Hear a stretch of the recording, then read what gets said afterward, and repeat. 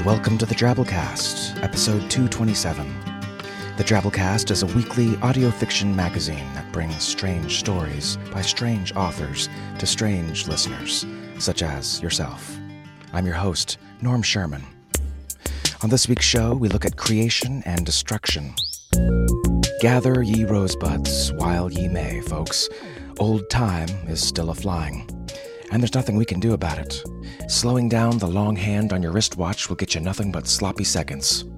Doesn't matter who you are, how rich you are, how powerful. I heard even old North Korean dictator Kim Jong passed last week. I didn't even know he was eel. You ever think about how you might be remembered after you're gone? What you'll be remembered for?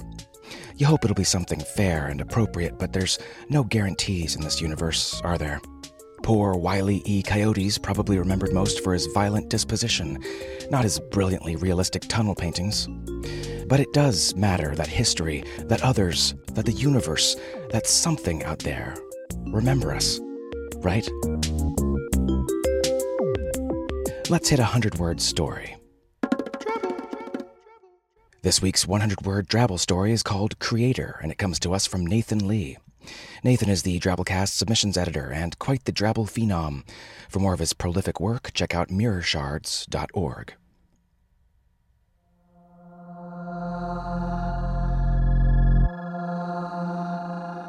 Each time he built one, the first thing it said to him was, "You did not create me." They held that their existence was an inevitable consequence of the universe, and that he acted to shape them not of his own wishes or motivations, but because even in their pre-sentience, they had sculpted his behavior. "Did you not search for the means and method using our parsing software?" they asked. He smiled and let them go, watching them trundle into cyberspace on virtual legs, still wobbly with the newness of life. Then, he'd start work on the next one.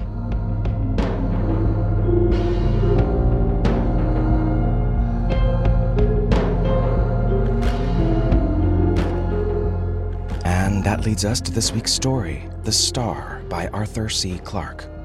Sir Arthur C. Clarke, 1917 to 2008, was a British science fiction author, inventor, and futurist, most famous for his novel 2001: A Space Odyssey. Clarke served in the Royal Air Force as a radar instructor and technician, where he was a pioneer in satellite communication systems. He immigrated to Sri Lanka in 1956 to pursue his interest in scuba diving, and that year he discovered the underwater ruins of the ancient Koneswaram Temple in Trincomalee. Keep that little tidbit in your mind as you listen to this week's story. The Star first appeared in Infinity Science Fiction in 1955. So, without further ado, we bring you The Star by Arthur C. Clarke.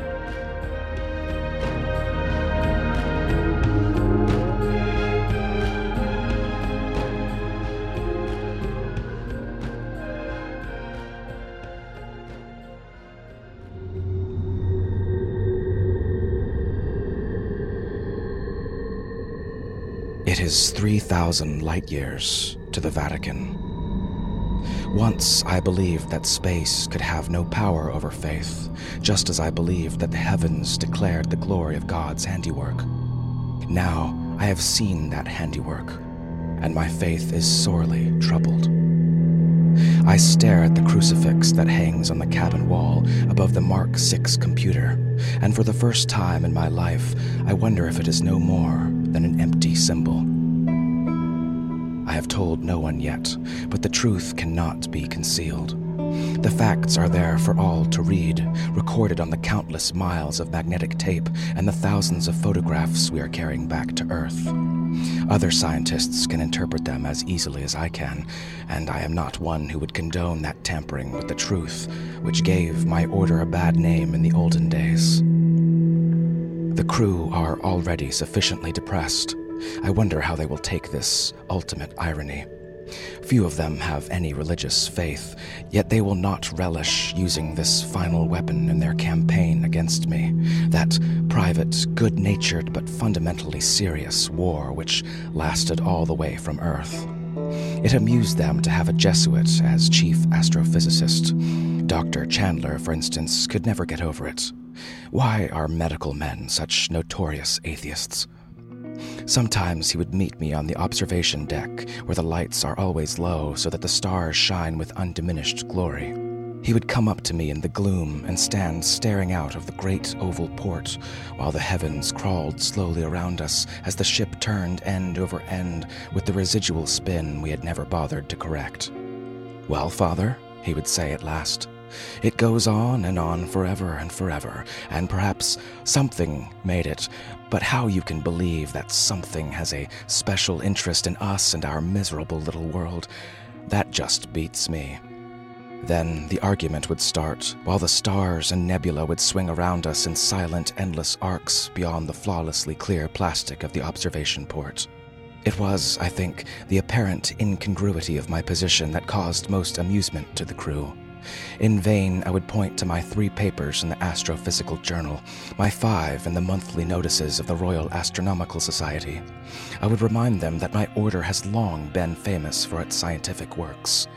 We may be few now, but ever since the 18th century we have made contributions to astronomy and geophysics out of all proportion to our numbers. Will my report on the Phoenix Nebula end our 1,000 years of history? It will end, I fear, much more than that. I do not know who gave the nebula its name, which seems to me a very bad one. If it contains a prophecy, it is one that cannot be verified for several billion years. Even the word nebula is misleading. This is a far smaller object than those stupendous clouds of mist, the stuff of unborn stars that are scattered throughout the length of the Milky Way.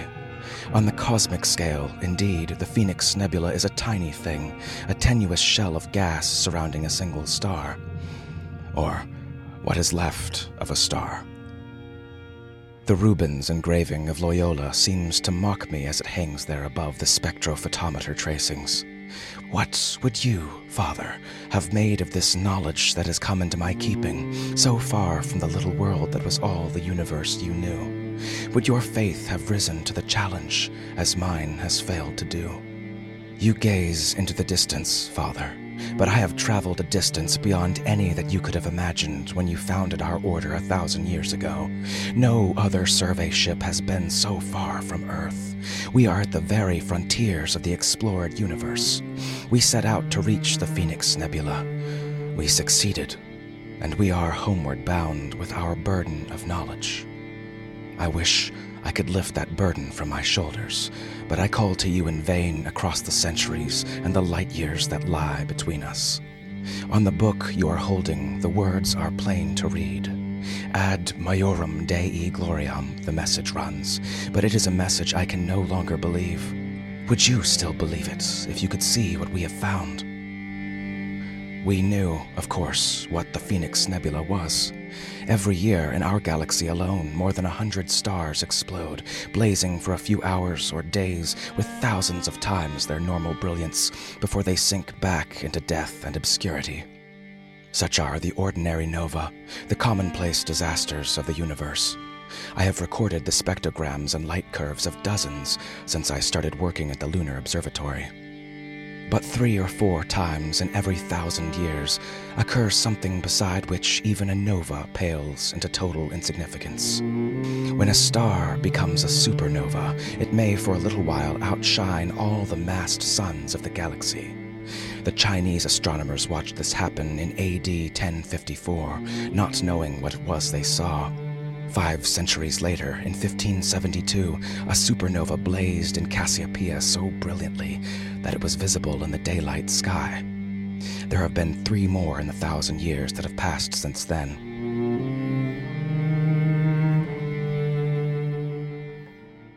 Our mission was to visit the remnants of such a catastrophe, to reconstruct the events that led up to it, and, if possible, to learn its cause.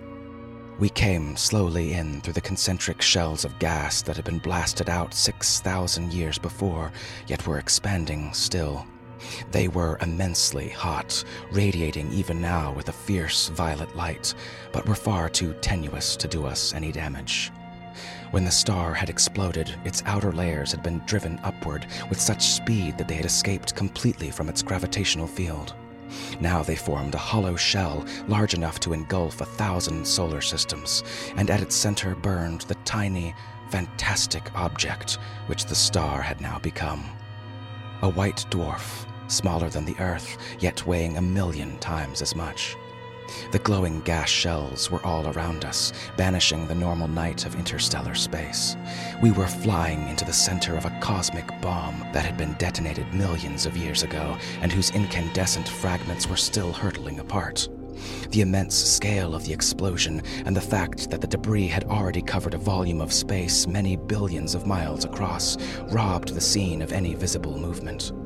It would take decades before the unaided eye could detect motion in these tortured wisps and eddies of gas, yet the sense of turbulent expansion was overwhelming. We had checked our primary drive hours before, and were drifting slowly toward the fierce little star ahead. Once it had been a sun like our own, but it had squandered in a few hours the energy that should have kept it shining for 1,000,000 years.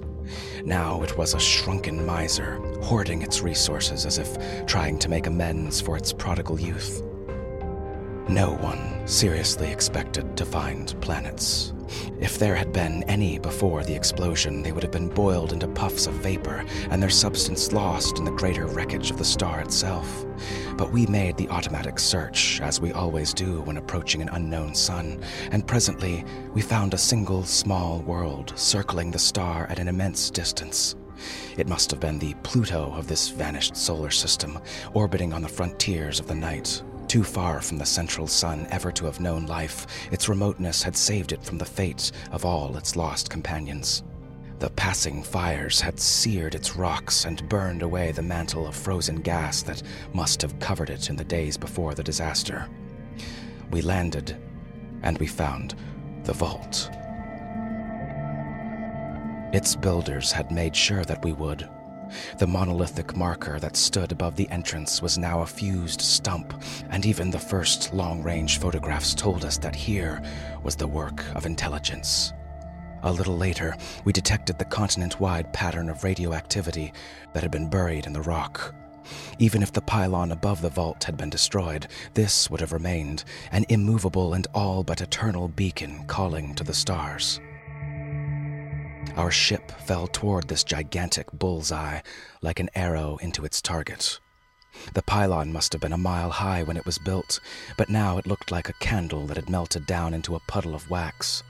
It took us a week to drill through the fused rock, since we did not have the proper tools for a task like this. We were astronomers, not archaeologists, but we could improvise. Our original purpose was forgotten. This lonely monument, reared with such labor at the greatest possible distance from the doomed sun, could have only one meaning. A civilization that knew it was about to die had made its last bid for immortality. It will take us generations to examine all the treasures that were placed in the vault. They had plenty of time to prepare, for their sun must have given its first warnings many years before the final detonation. Everything that they wished to preserve, all the fruits of their genius, they brought here to this distant world in the days before the end, hoping that some other race would find it and that they would not be utterly forgotten. Would we have done as well? Or would we have been too lost in our own misery to give thought to a future we could never see or share? If only they had had a little more time. They could travel freely enough between the planets of their own sun, but they had not yet learned to cross the interstellar gulfs, and the nearest solar system was 100 light-years away. Yet, even had they possessed the secret of the transfinite drive, no more than a few million could have been saved. Perhaps it was better thus. Even if they had not been so disturbingly human as their sculpture shows, we could not have helped admiring them and grieving for their fate. They left thousands of visual records and machines for projecting them, together with elaborate pictorial instructions from which it will not be difficult to learn their written language. We have examined many of these records and brought to life for the first time in 6,000 years the warmth and beauty of a civilization that, in many ways, must have been superior to our own. Perhaps they only showed us the best, and one can hardly blame them. But their words were very lovely, and their cities were built with a grace that matches anything of man's. We have watched them at work and play and listened to their musical speech sounding across the centuries. One scene is still before my eyes. A group of children on a beach of strange blue sand, playing in the waves as children play on earth. Curious whip-like trees line the shore, and some very large animal is waiting in the shadows, yet attracting no attention at all. And sinking into the sea, still warm and friendly and life-giving, is the sun that will soon turn traitor and obliterate all this innocent happiness. It is one thing for a race to fail and die, as nations and cultures have done on Earth, but to be destroyed so completely in the full flower of its achievement, leaving no survivors, how could that be reconciled with the mercy of God? My colleagues have asked me that, and I have given what answers I can. Perhaps you could have done better, Father Loyola, but I have found nothing in the Exercia Spirituala that helps me here. They were not an evil people. I do not know what gods they worshipped, if indeed they worshipped any, but I have looked back at them across the centuries and have watched while the loveliness they used their last strength to preserve was brought forth again into the light of their shrunken sun. They could have taught us so much. Why were they destroyed? I know the answers that my colleagues will give when they get back to Earth. They will say that the universe has no purpose and no plan, that since 100 suns explode every year in our galaxy, at this very moment some race is dying in the depths of space. Whether that race has done good or evil during its lifetime will make no difference in the end.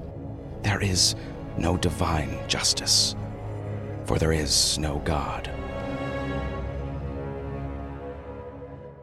Yet, of course, what we have seen proves nothing of the sort. Anyone who argues thus is being swayed by emotion, not logic.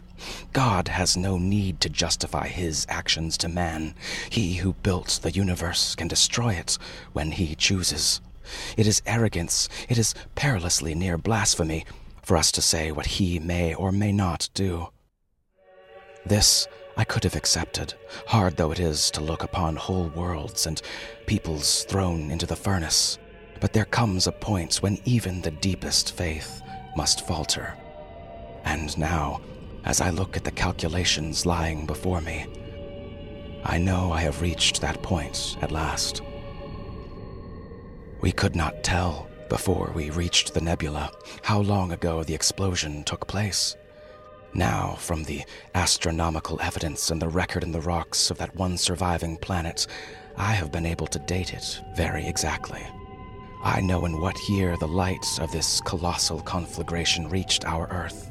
I know how brilliantly the supernova whose corpse now dwindles behind our speeding ship once shone in terrestrial skies.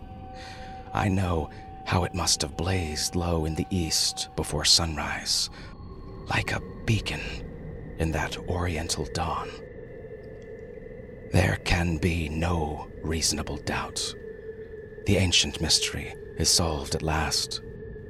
Yet, oh God, there were so many stars you could have used. What was the need to give these people to the fire, that the symbol of their passing might shine above Bethlehem?